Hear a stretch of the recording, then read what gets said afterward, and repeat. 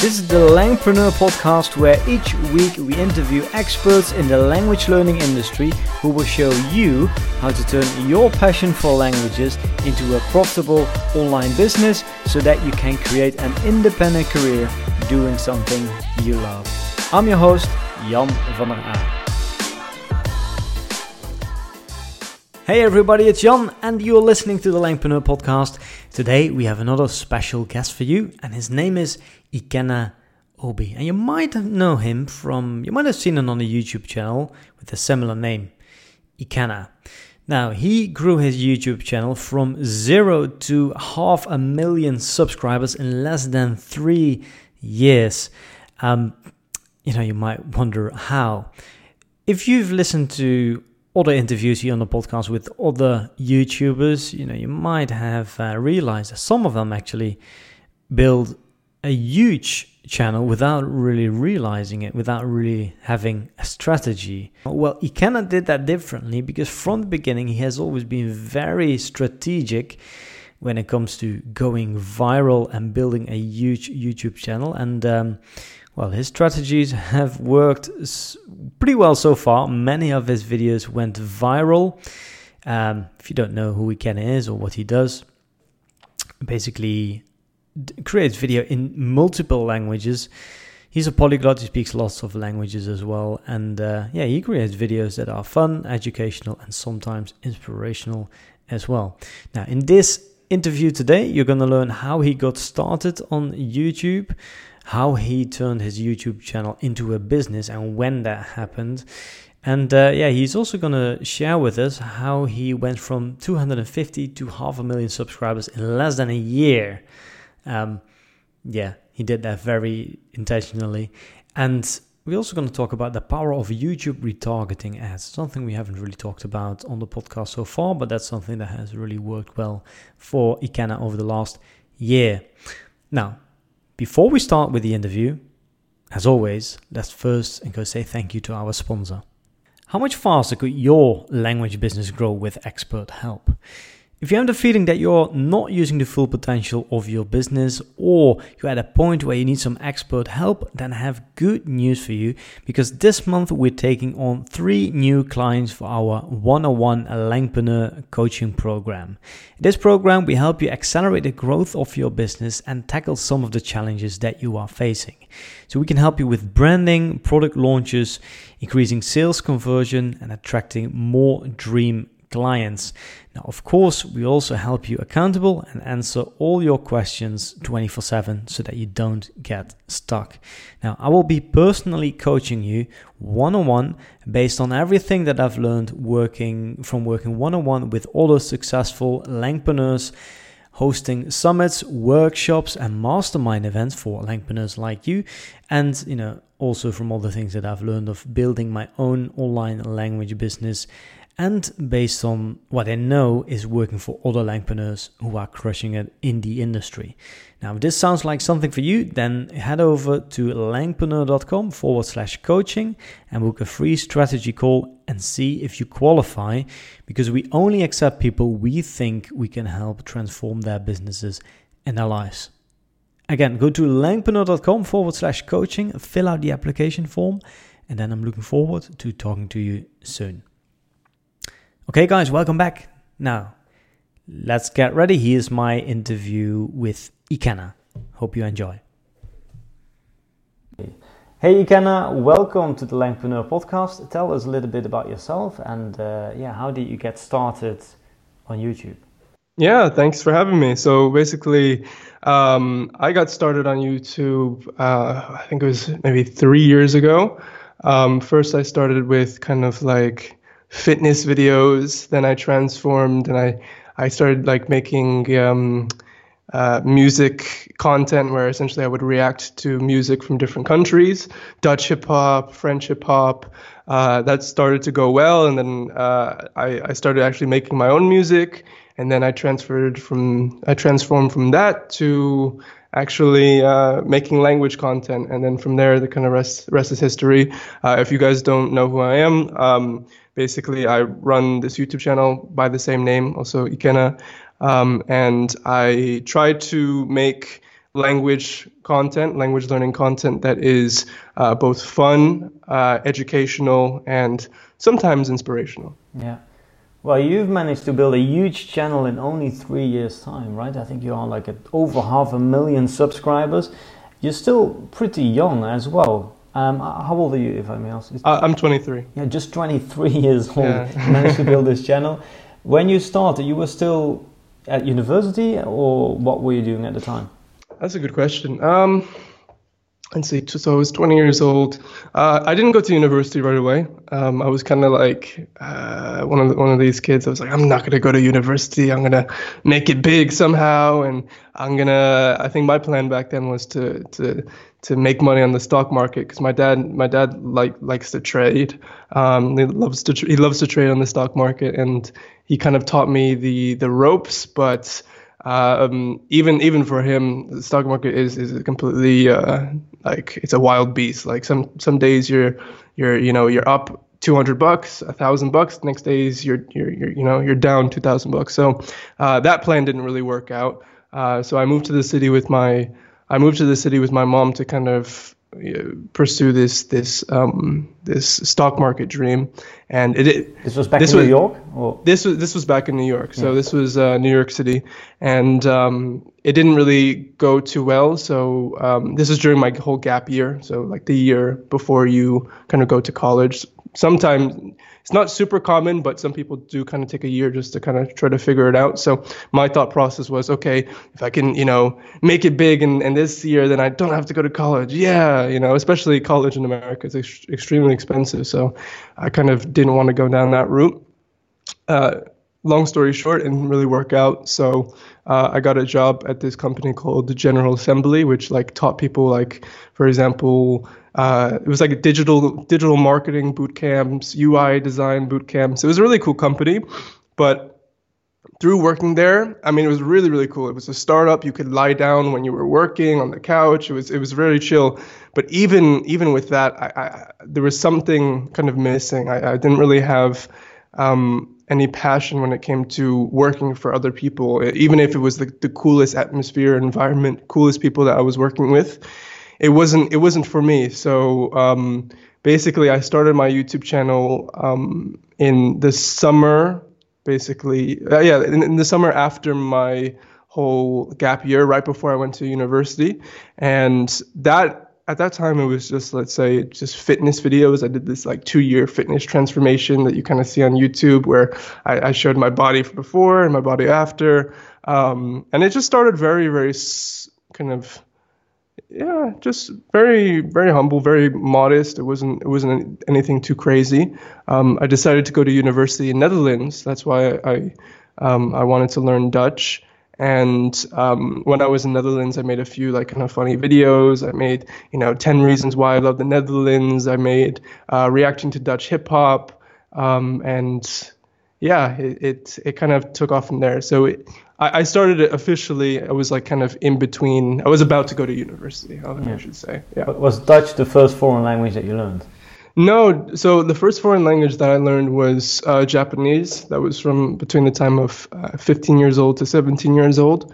And I say learned kind of roughly because I'm still learning it today. But it was my first shot at a foreign language. Me, I'm monolingual, or I was raised monolingual. So it was the first attempt at learning another language, and probably one of the hardest languages to go after as a first one as well. But I was just captivated by the culture and the media surrounding Japan, whether that be dramas or anime or anything like that. So it really inspired me to learn Japanese, and then from there I learned.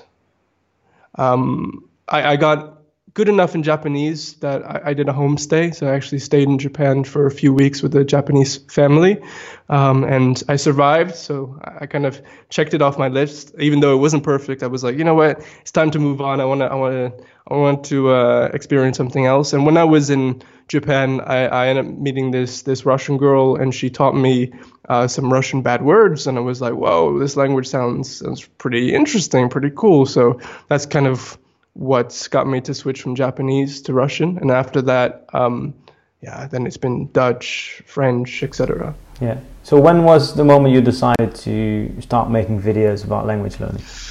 When was the moment? This was when you were at university in the Netherlands?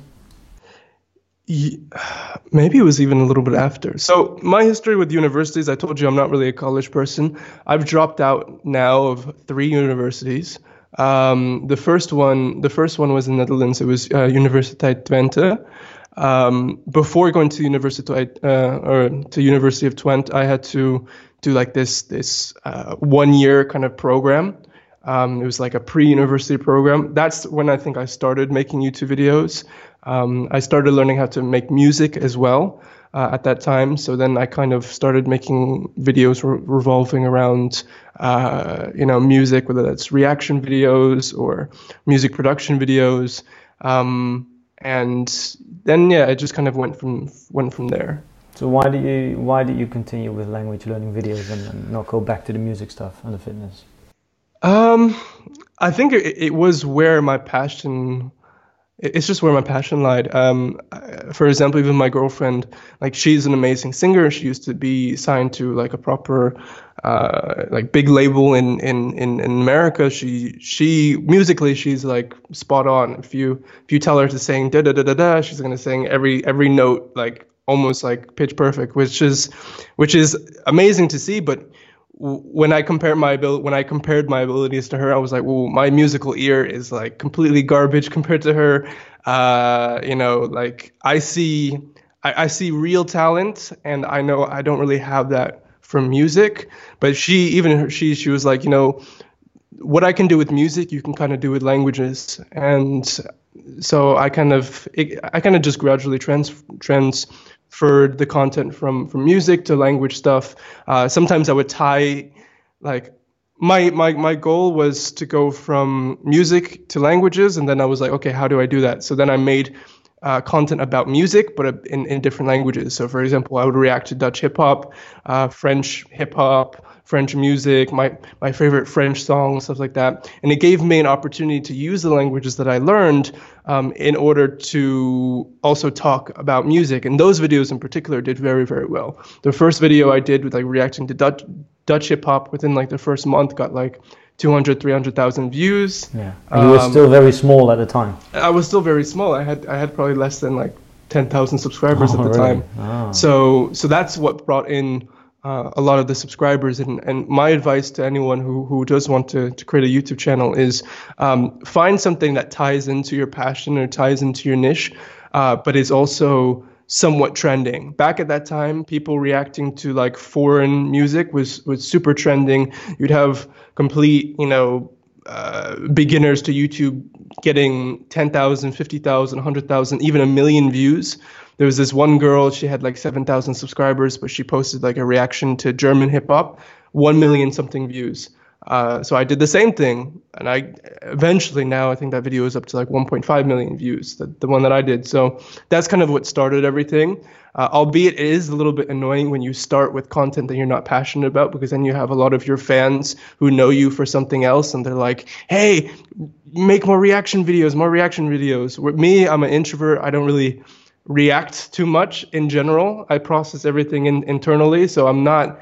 Whenever I had to create reaction videos, it felt extremely forced, and it wasn't.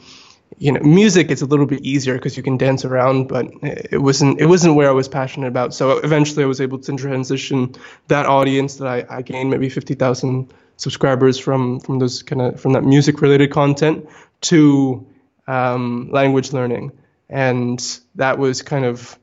It was probably one of the hardest things to do, but it paid off in the end, because with YouTube you need an initial audience of maybe 10,000, 20,000, 30,000 subscribers in order to make other content do well.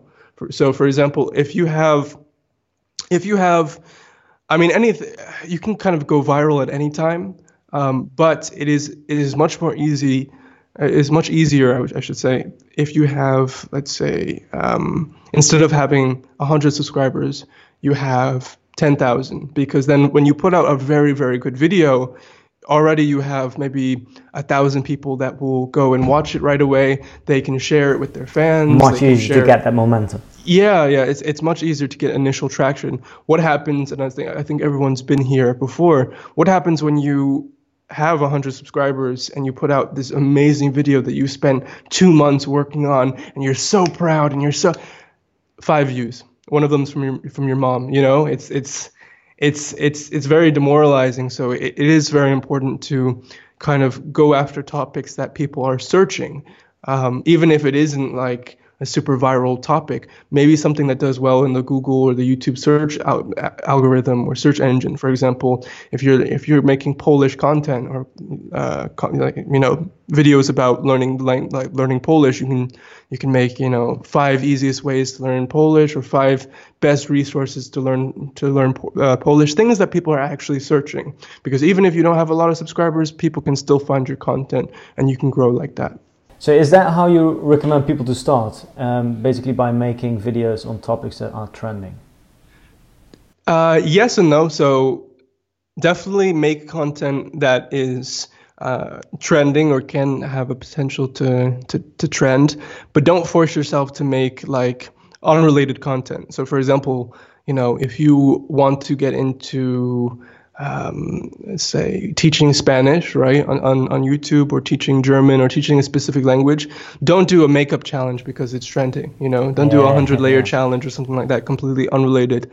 Try to blend existing challenges with whatever content that you're making. That's what I would kind of recommend. So for example, music reaction was doing very, very well at the time. So I was like, oh, how can I blend this with what I'm already doing? So what I did was I made music reaction videos, but to foreign music. So for example, Dutch music, French music. But in those videos, I actually spoke some Dutch. I spoke some French. I pretended like I was just a normal American at first.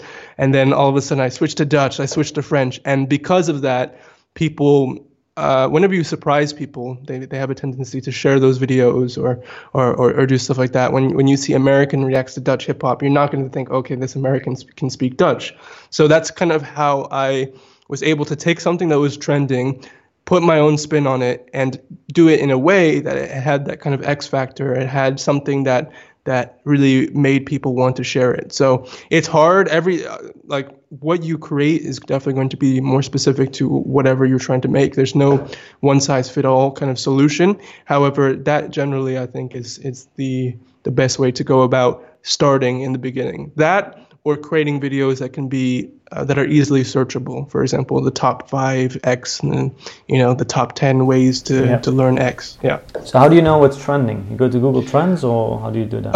You can go to Google Trends, but I would just recommend watching as much, not watching as much YouTube, but because that's going to be a little bit unproductive. But just being on the platform as much as possible, just to kind of keep an eye on what is trending, definitely. What all those channels are doing. Yeah. I mean, normally if you are interested in language learning and you're language learning, you want to create a business around language learning, I would assume already you have a number of YouTubers that you watch that either are inspirations to you or help teach you or help kind of give you ideas how to teach other people. So I would look at what they're doing. If you don't have them, I would look for YouTubers that kind of inspire you, and just see the content that does the best for them, and either A, try to replicate it, B, try to put your own spin on it, or all of the above, essentially. You definitely, I'll tell you this, it's very hard to try to come up with a viral video concept out of nothing.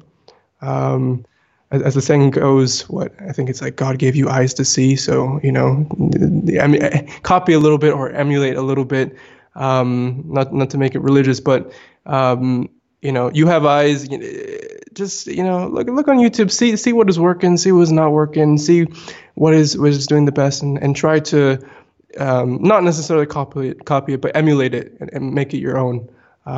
make it your own. So when people come to your video, they're like, I've never really seen it done this way before.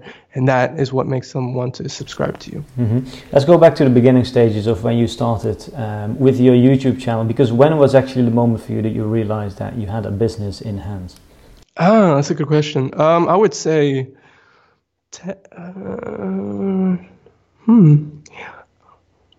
maybe around 50,000 subscribers. 50,000?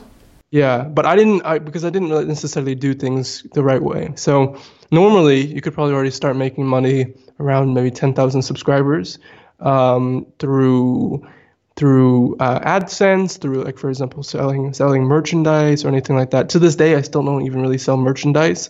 I have an ebook which does well for me, but I really don't have too many products, and that's the hard thing, always trying to either A, spend time on making videos, or B, spend time making products. But definitely if you had like a bit of merchandise, or if you had a little catchphrase that you always are saying that, your fans are kind of passionate about, I think you could probably start turning it into a business. Or for example, if you were selling your own book on how to learn German, how to learn Spanish, you could definitely start turning into business earlier on, maybe even starting from 5,000 subscribers. And combined with like AdSense revenue, because even for me today, AdSense doesn't generate too much relatively. Like, you would assume, okay, if someone's getting, hundreds of thousands of views, or in some cases, I don't know, like 5-6 million views in a month's time, the person is, I don't know, you always see these people that have like crazy high like CPM rates, like they make $10 per 1,000 per 1,000 views, or $5 per 1,000 views. Me, I'd make I think it's like 2 or 1. It's really not high. So you definitely have to supplement whatever you're making through Google AdSense or YouTube AdSense with like selling, whether that be merchandise or your own how to learn a language book, or how to, if you're trying to teach German, 5 German tips, and you can sell it for $2, but it gets people on your email list and whatnot. Yeah. So yeah. So when you had 50,000 subscribers, you were able to live off the channel just with AdSense, or did you already have a product at the time? I don't think I had a product at the time until I was around 80,000 subscribers. But perhaps I was able to live off of it due to being a student. Don't really have too much expenses. It's not like I have kids or I was, or even a girlfriend. Back then I was single, so I was really like kind of in college, eating ramen every day kind of mode. So my expenses were very, very little. So YouTube did take care of that. But had I supplemented my YouTube AdSense with a product of any sort, whether that be merchandise, or hey, here's how to learn Spanish, or here's how to learn Dutch, or whatever, like I would have probably generated more money than what I did. So what were some of the most effective strategies that you've used when it comes to building a YouTube channel? I mean, I remember that last year you joined us at the Mastermind event in Croatia, which took place in October. So that was like 10 months ago. And you were at, I'm not sure, but I think you were at like 250,000 subscribers. And now like you double that in less than a year. Yeah, that was... How can that happen? That was definitely intentional. I'll give you I'll give you 2 things. So the first one is setting a goal and rewarding yourself if you hit that goal. So for example, me, I was perfectly content with hitting, from going from 100,000 subscribers to 300,000 subscribers this year, by the end of this year. Let alone right now I'm at like 500 something, and it's May or something. But the reason why that growth was so high is the fact that I've wanted a dog for the last 23 years of my life. I've always been denied a dog because my dad was scared of dogs when I was a kid. He's not scared of dogs anymore, but being that he's from Nigeria, dogs over there they weren't like American dogs. Sometimes they would bite people. So I think he got bit a few times. So ever since then, when I was growing up, he was terrified of dogs, even small dogs. I mean, he's a big, muscular Nigerian dude, but like if it was even a little Shih Tzu, he'd be running away. But so I always wanted a dog, and I told myself, hey, if you can get to 1.5 million, something ludicrous, right? 1.5 million subscribers by the end of this year, well, assuming then you'd probably be making enough so that you could have, you could probably hire someone to help, with the dog, and it wouldn't take away too much from your YouTube responsibilities or your business responsibilities. It can. I'm giving you, it's weird because it's third person, but I'm giving you permission to finally, after all this time, have a dog, right? That is like, for me, there's no bigger motivation. So I just went crazy. With that as my end goal, I was like, okay, I try to just plan out, how can I do this? How can I do this? You know what? With the current trajectory of things, there's no way I'm going to hit this number. I need to innovate. How do I innovate? Well, then basically 1,000 different kind of ways popped up in my head. One way that kind of stuck was this whole VR chat thing. So a while back, I started watching these. If for the people who don't know what VR chat is basically this virtual reality chat where you can kind of go into virtual reality and you can change your body, you can change your avatar, you can be a big SpongeBob avatar, you can be an avatar from an anime that you watch, you can be, Family Guy, you can be whatever, right? Your body is not really important. You can change what your body looks like, and I was watching videos like that, just like basic, funny, like stupid kind of teenage videos where these guys were going around and they were having a laugh and shit talking and all that stuff. But then I saw someone else who like tried to speak a bit of Japanese, just a little bit, like konnichiwa, stuff like this, to people. And I was like, huh. And that was kind of how I synthesized the two ideas. I was like, how can I make funny content in maybe VR chat, and as opposed to having to go outside and me like struggling in the cold trying to find people who speak all these different languages, I can go into these different servers and I can just practice my languages like that, and I can get my reactions. I can get reactions like that to my abilities, and that's kind of where the idea was born. And I was like, oh, let me see if that works out. I don't know, maybe people won't react to it nicely. The first video I ended up doing got, I think, over 1 million views. It might be at 2 million views now. And I posted that just before Christmas, or just after Christmas. So it worked out well. And the main reason why that happened was, one, I had that goal. I was like, okay, if I do hit this goal, I'm going to treat myself to something extremely nice, something I've always wanted. And I should have the finances to support that goal as well, if everything goes well. But two, again, I was looking at YouTube, and I was like, YouTube was the instrument that inspired me to create this new content. It was not creating it from scratch. It was a synthesis. It was taking 2-3 things that I saw and combining it together. Another inspiration for that was I saw this girl who I think she was in a Korean video, and she ended up speaking like 12 languages in that one video. Christine. Yeah. I saw Christine's video, and I was like, whoa, that's so cool. Like, that's what I was planning to do, but in like 3 years. Dang. I need to come up with something so I can actually start practicing for that and start doing that right away. And so it was a combination of that video, the funny VR chat video, and the language VR chat video that I saw, and I combined it all together. So it's really looking at what's going on, what are the trends, what am I good at, and how can you combine all of those things to come with something unique that people watch, like, share. What is unique about you? What is the thing? What is your X factor? What is the thing that you can bring that no one else can bring? Whether that's your personality, even your humor, whether that's your knowledge of a language, whether that's your experience going from 0 to C2 in a language, and you want to bring other people to that and to that level, and almost no one has the same experience. For example, a good example of that is like, for example, Shaoma or Matt versus Japan, people who've gotten. There's a lot of people on YouTube, for example, even me, where we've gotten our languages to, like, let's say, intermediate level. Fair enough. We like having conversations with people.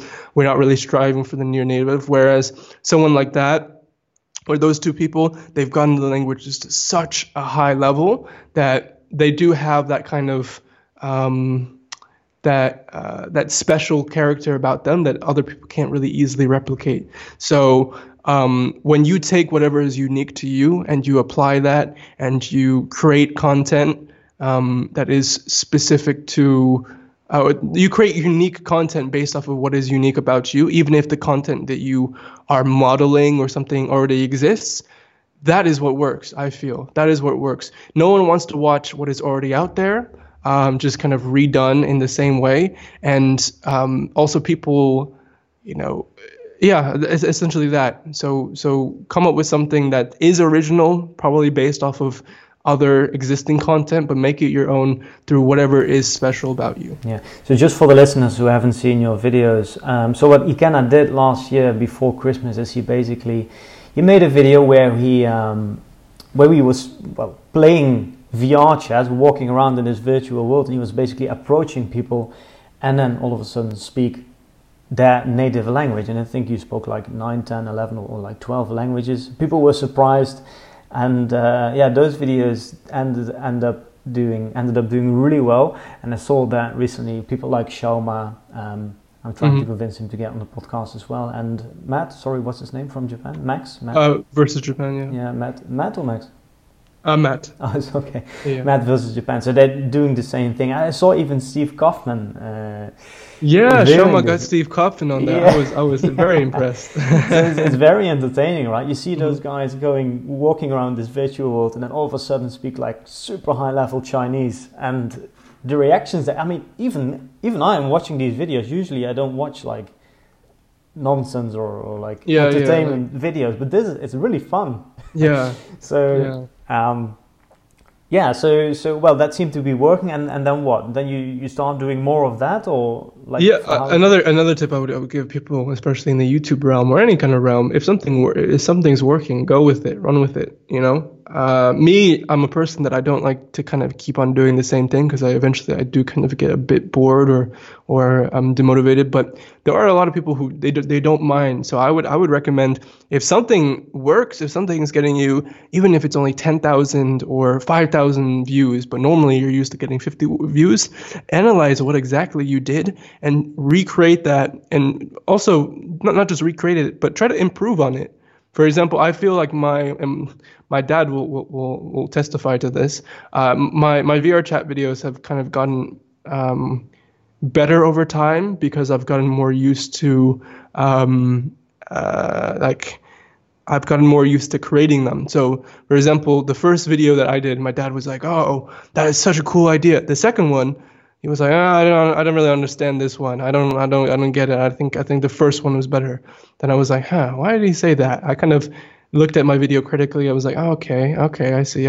Maybe I didn't do this or I didn't do this. It was a bit confusing. The third video I did, he was like, oh, I love it. It was your best video yet. So it's kind of that, and he's not really someone easy to please like that. So I was like, okay, I really took that to heart, and I was like, so I can actually get this content that I'm making that is actually already doing well, and I can improve upon it. And it goes to show you, the first video I did got quite a bit of views. The second video didn't do as well. The third video, the one that he liked the most, ended up getting, I think, around 2 million views on YouTube, and another around 3 million views on Facebook, because someone posted it on Facebook with my permission. So it's always that, if something is doing well, double down on that 100%, and try to not only double down on it but improve it. One of the things that people kind of mess up is they double down on it, but they make the same content over and over and over and over, and their subscribers eventually kind of lose their taste for their content. So definitely double down on what's working 100%. Now, many of our listeners are introverts, and they might be terrified by the idea of making YouTube videos and putting themselves out there. Now, I know you personally, you live here in Brussels. I used to live there as well. Yeah. You join us at the Mafia. Like, we have hangouts quite a few times. And what I noticed about you, the first time that I met you, I was like, whoa, man, this guy is actually very different from how he appears to be on YouTube. Like, the first time I saw you on YouTube, I was like, whoa, this guy is super extroverted, high energy, and but you are actually very relaxed. So what would you tell people who are too shy or who are Too introverted? shy, definitely. That's funny because yeah, everyone who meets me basically has the same reaction. Even my girlfriend was like, when I first met you, I thought something was up because you were so shy and something like that. And then later on, you got like kind of more open. What happened? So basically, with me, how it works is around people I don't know or around just like people like I like overthink everything all the time. So I'm always in my own head. When I'm comfortable, I don't overthink. So that's kind of what makes the difference. So, for example, when we first met up, we did the language mastermind in Croatia that you hosted, which was super fun, by the way. The first like day or two, I was because it's 10 people that you don't know. I'm like, ooh, why is this person here? What are they doing? What's going on? Oh, am I sitting weird? Like, you kind of overanalyze every single thing that you do, and that's when really you see my most introverted, I guess my most not necessarily introvert but shy side. But later on, I kind of do open up, and my point is essentially with YouTube, one of the reasons why I do appear extremely extroverted is the fact that I'm comfortable. When I'm comfortable, I can be extremely silly. I can be very fun. I can be very outgoing. But if I'm not comfortable, that's when I tend to clam up. And I feel like a lot of introverts are the same. So the solution in that case, one, if you are extremely camera shy, if you are just not really super up or super light, it's like you don't really like to be in front of the camera, you have to kind of critically analyze why that is, because being in front of the camera, if things go well, can actually be a huge boost to your business. So you have to kind of look deep down, like, why is it that I'm not what is the emotional reason why I'm not really comfortable in being in camera? Is it the same reason why you wouldn't want to go in front of someone and start playing piano because you feel like you're not too good at it? Is it another reason? Is it maybe a fear of failure? Is it a fear of what other people will think about you? I think that third one is probably the cherry on the top. That's probably the main reason. Whatever that reason is, you kind of need to psych yourself out of thinking like that, because at the end of the day, only you can determine how much you really want your business to work. But if you really, really want your business to work and you feel that getting in front of a camera will be beneficial to your business, it not always is. Sometimes people have personalities where they're really extremely camera shy and they are not specifically, like, let's say, natural on camera, and they try to get better at it, but they have a hard time. Fair enough. There's a lot of different other mediums that you can go about, whether that's blogging, whether that's email marketing, whether that's even podcasts. Yeah, I was about to say.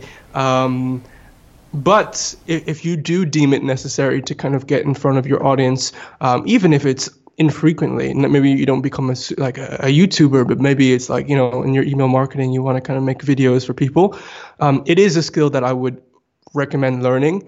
And at the end of the day, it is a skill. Perhaps it comes more natural to some people, especially probably more extroverted people. You always see these story time videos, and they have huge audiences, like enthralled by the way that they tell stories. Fair enough.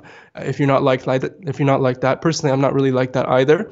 It is a skill that I've worked on, and the only way to get better at a skill is to practice it. To keep on doing it, seeing what your audience reacts to. You can even ask for their honest opinions. If you have an audience of 1,000 people, 5,000 people, you can say, "Hey guys, I'm really trying to get more fluid and natural on camera. What are some things that I can do to improve?" Someone might say, "Oh, you have this little weird tick that every time where you are wondering about something, you like tilt your head super quickly.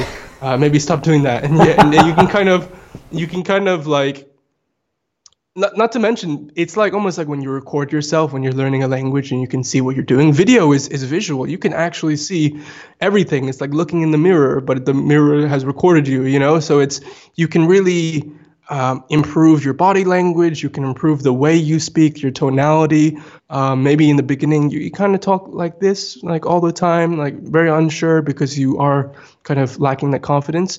But the more you do it, the better you will get, I promise you. And the bigger you get as well, the more people you will have that can, if you so desire it, help you to correct any behavior or to improve.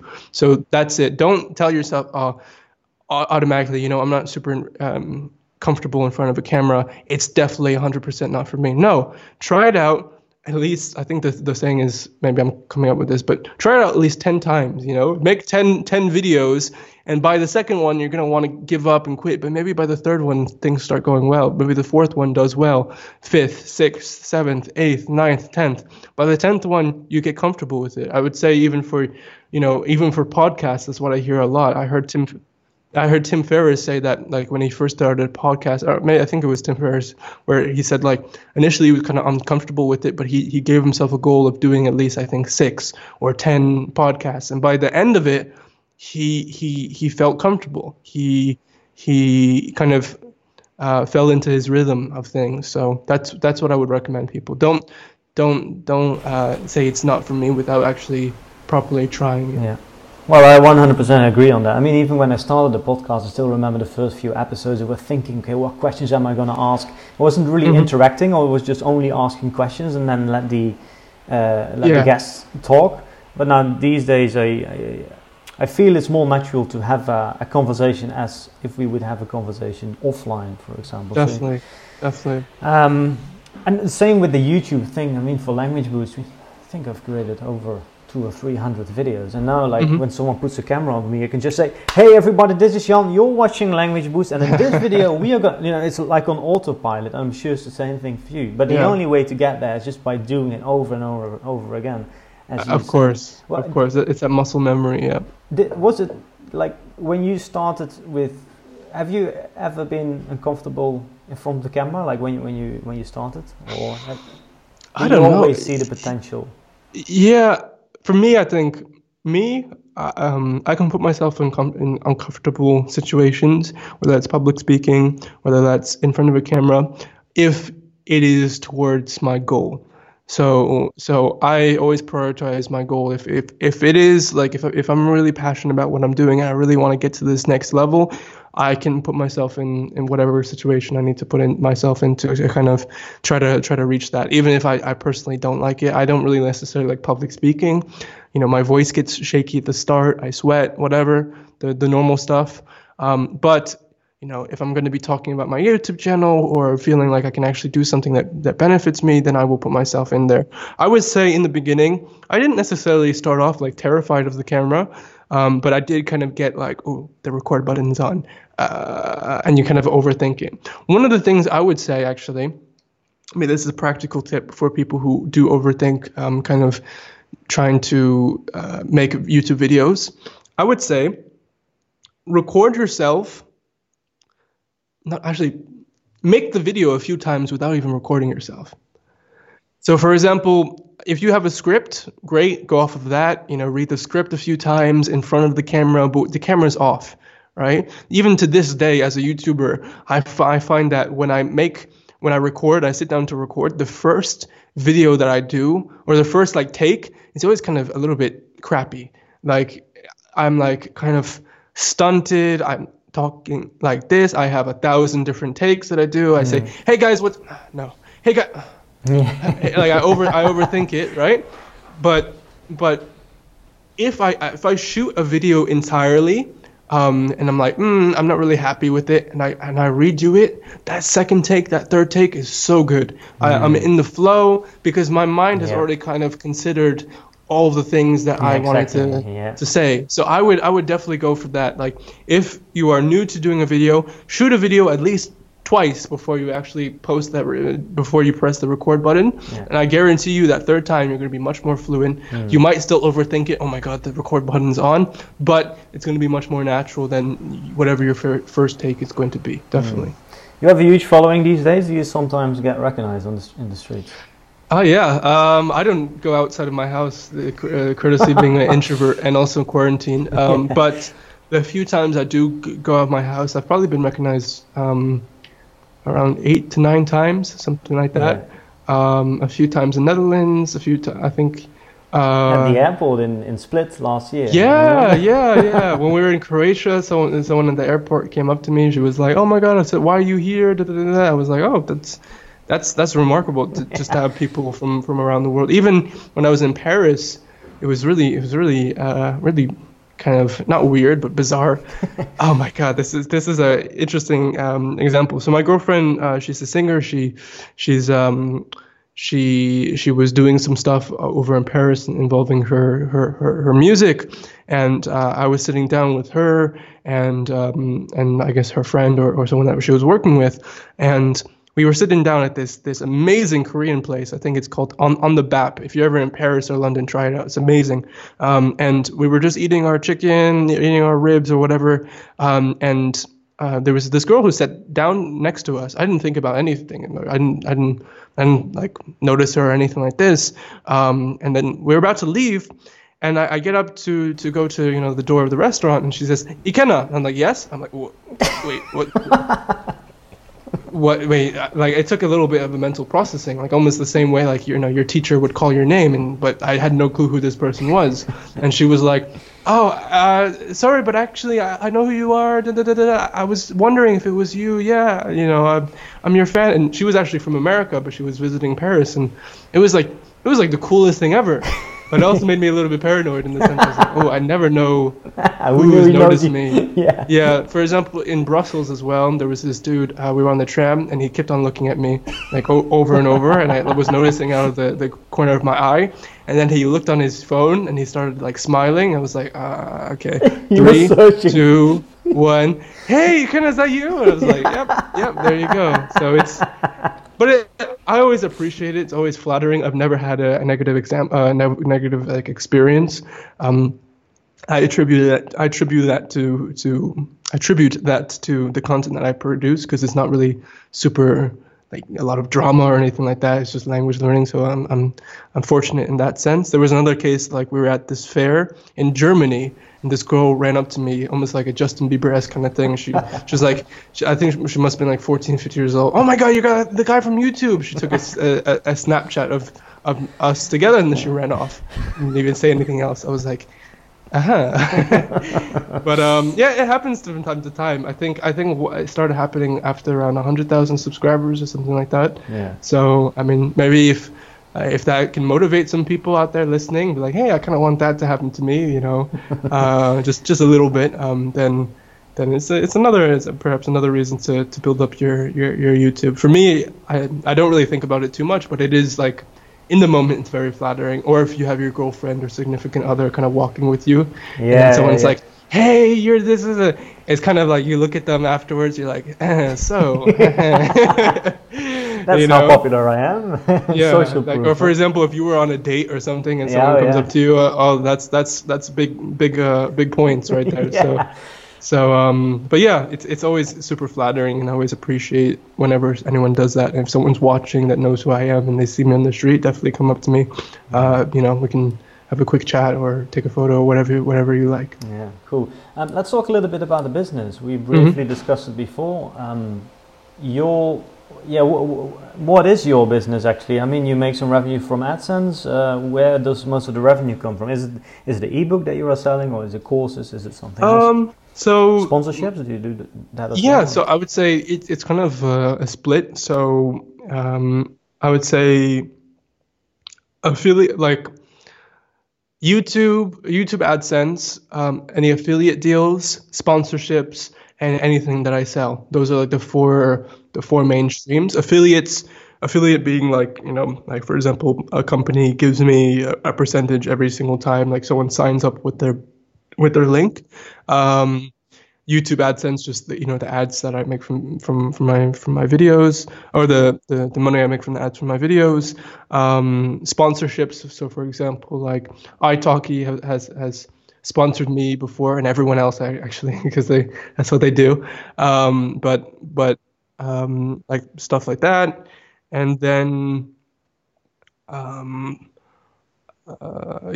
my ebooks, my any products that I have. Generally, in terms of the split, it really depends on the month, what is higher, what is lower. But I would say that generally YouTube AdSense is always pretty consistent, not necessarily the highest. Sponsorships definitely are quite nice, and affiliate especially are quite nice. Once you have a large audience, if you find a language learning program that you're really passionate about, that you can kind of affiliate kind of program with, I would definitely do that. So for example, for me, I even reached out to a few programs that I used like personally to learn my languages, and I reached out to them. I was like, hey, I really like your stuff. I have this audience. Would you be interested if I, talk about your product and and we can do some kind of affiliate deal? Because in the back of my mind, I'm like, I'm already going to talk about it. So if they can give me some money, that's pretty cool. And I reached out to people. I think that's a big thing as well. You can't always just wait for people to come to you. There's a lot of language learning businesses that they're still kind of in the olden days in terms of kind of influencer marketing and stuff like that. They don't do it. So, but they're open to it, and they see it everywhere, but they're just waiting for the right person to kind of contact them and reach out. So I would definitely say, like, hey, if you have a significant kind of audience, or even, you're just starting off, but you want to make connections, reach out to programs that you really like. For example, if you like Michelle Thomas, maybe they do something. If you like Pimsleur, maybe they do something. If you like iTalki, you use it all the time, they definitely do something. So reach out. Don't be afraid. Mm-hmm. Tell us a little bit about running YouTube retargeting ads, because that's something that you have been doing for quite a while. How does it work exactly? What is it? And so how's it been working for you? Yeah, so YouTube retargeting ads is basically when you target, in advertising, there's like essentially cold advertising, there's warm advertising. Cold advertising is when like you see like a random ad on Facebook, and you don't kind of know where it came from. You haven't really interacted with the person who created the ad or anything like this. Warm advertising is when you are advertising to people who are already kind of warm. They already know who you are or interacted with your stuff before. So YouTube retargeting is basically when you can target like people who've watched your videos, or people who have consumed your content or bought something from you or anything like that, and you can essentially run your ads at them or towards them. So for example, if someone watches my video, maybe in a few days they will get an ad from me talking about a product that I have, or anything really. If you want to have this big announcement saying, hey, I'm going to be creating this big thing or this book, please pre-order it. You can also do, a retargeting ad like that. And it's super, super effective, to be honest. It's probably, in general, warm advertising is much more effective than cold advertising. So if you can advertise, if you want to run advertisements, if you feel like that's suitable for your business, then I would recommend to definitely kind of look into, it's called retargeting. And you can basically run ads to people who've already, consumed your content. And those people are the people who already know you, who trust you. Yeah, they already know you, they trust you, and typically you get the biggest return on investment for that. For whatever reason, YouTube actually, not only like when people are browsing YouTube, but like also on my actual videos, they put my advertisements. And my fans always find that super hilarious when they click on it, kind of like on one of my videos, and like my ad pops up, and then they think it's the actual video, and then they see skip ad, and they're kind of a bit confused. But in general, like, as long as you don't overdo it, and there's different settings that Google kind of allows you to set, so someone doesn't see your ad more than twice a week or something. As long as you don't overdo it, it's probably one of the most effective ways to advertise. If you deem it necessary to advertise, sometimes it's not necessary, or maybe you feel uncomfortable. It's your personal call, but if you do, it's definitely effective. Yeah. So the way you do it is, for example, so someone clicks on a video on YouTube, and then you pop up there. Hey, it's Ikena here. By the way. Mm-hmm. You have this problem, I have the solution. I wrote this book that will help you do this and this and this and this, the benefit. Yeah. And then you say, if you want, go get it now. Urgency. Yeah. Get it today for a discount. People go over to your website and they buy the book. Essentially. And the the thing is, I think a lot of people have already experienced retargeting ads, but they don't realize it. Retargeting ads is not only on YouTube, but it's on Facebook as well. Sometimes when you're searching for this new motherboard for your PC, or this new graphics card for your PC, and you've been searching, and then all of a sudden on Facebook, on your Instagram, on YouTube, advertisements of the same thing that you were just looking at is starting to pop up. You're like, Facebook is tracking me. What the hell is going on? But it's actually Facebook Pixel. It's specifically designed so you can, advertise to people who are already interested in you. So you might have already seen some of these kind of retargeting ads, but you haven't noticed that maybe, you've watched a YouTuber before, and then all of a sudden 5 days later, his ad pops up and you're like, oh, I know this guy. That most likely was a retargeting ad. Yeah. So what are some of the results that we can expect with this kind of campaigns? I mean, let's say if you have a YouTube channel, because you need to have a big audience, right? Otherwise you don't have anyone to retarget. So let's say you have a big YouTube audience and you have a product as well. Assuming that your offer is okay, what can we expect? Like €1 in, €2 out? Or is that unrealistic, or much more? It's definitely going to depend on your content, how well you sell it. You can say, hey guys, I have this book, buy it, please. And no one's gonna know it. You're gonna have zero euros for €1 that you put in. But assuming that your copy is very good and that the advertisement is very good and kind of catchy, it's super effective. I mean, at least it declines over time, but at least when I started, it was $4 for every $1 that I put in, and it was super effective. It does run out eventually. There's a thing called ad fatigue, where if you show someone the same ad for a year, it's not going to be as effective as it was in the beginning. But certainly in the beginning, I would say a 4-to-1 ratio. It was very effective. Great. You are working on an app, if I'm not mistaken. Want to talk a little bit about that? Sure.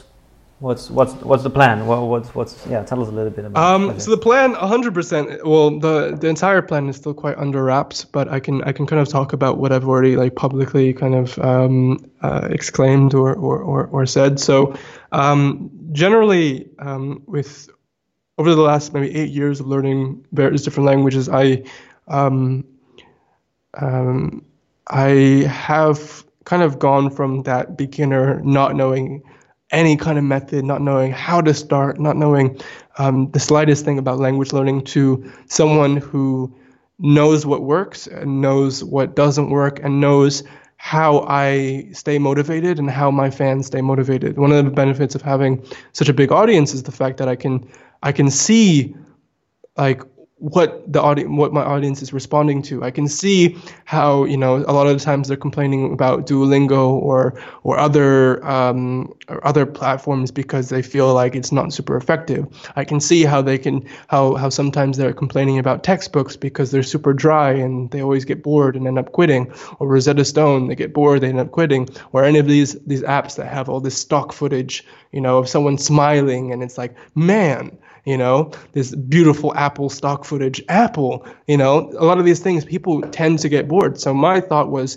why not, instead of creating, a bunch of courses teaching people how I learned, French, or how I learned Japanese, or how I learned the different languages, why not create a proper app teaching people just in general, in a way that I wish I was taught when I was 15 years old.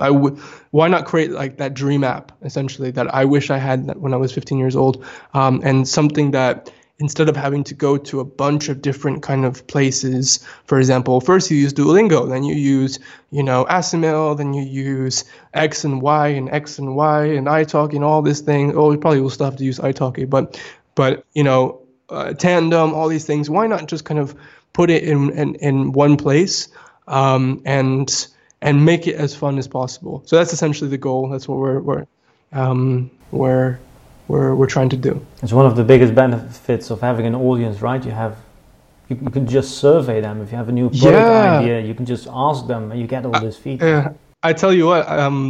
Basically, I put out a video called I'm creating my own language learning app, and I gave 9 example features that I thought could be pretty cool, and let people vote on, essentially I let people vote on them to see what are the most what are the top 3 or 4 most successful features or most popular features that we definitely need to add, because we're not going to add everything. And 30,000 people ended up voting, and 10,000 people ended up actually writing suggestions for feature additions.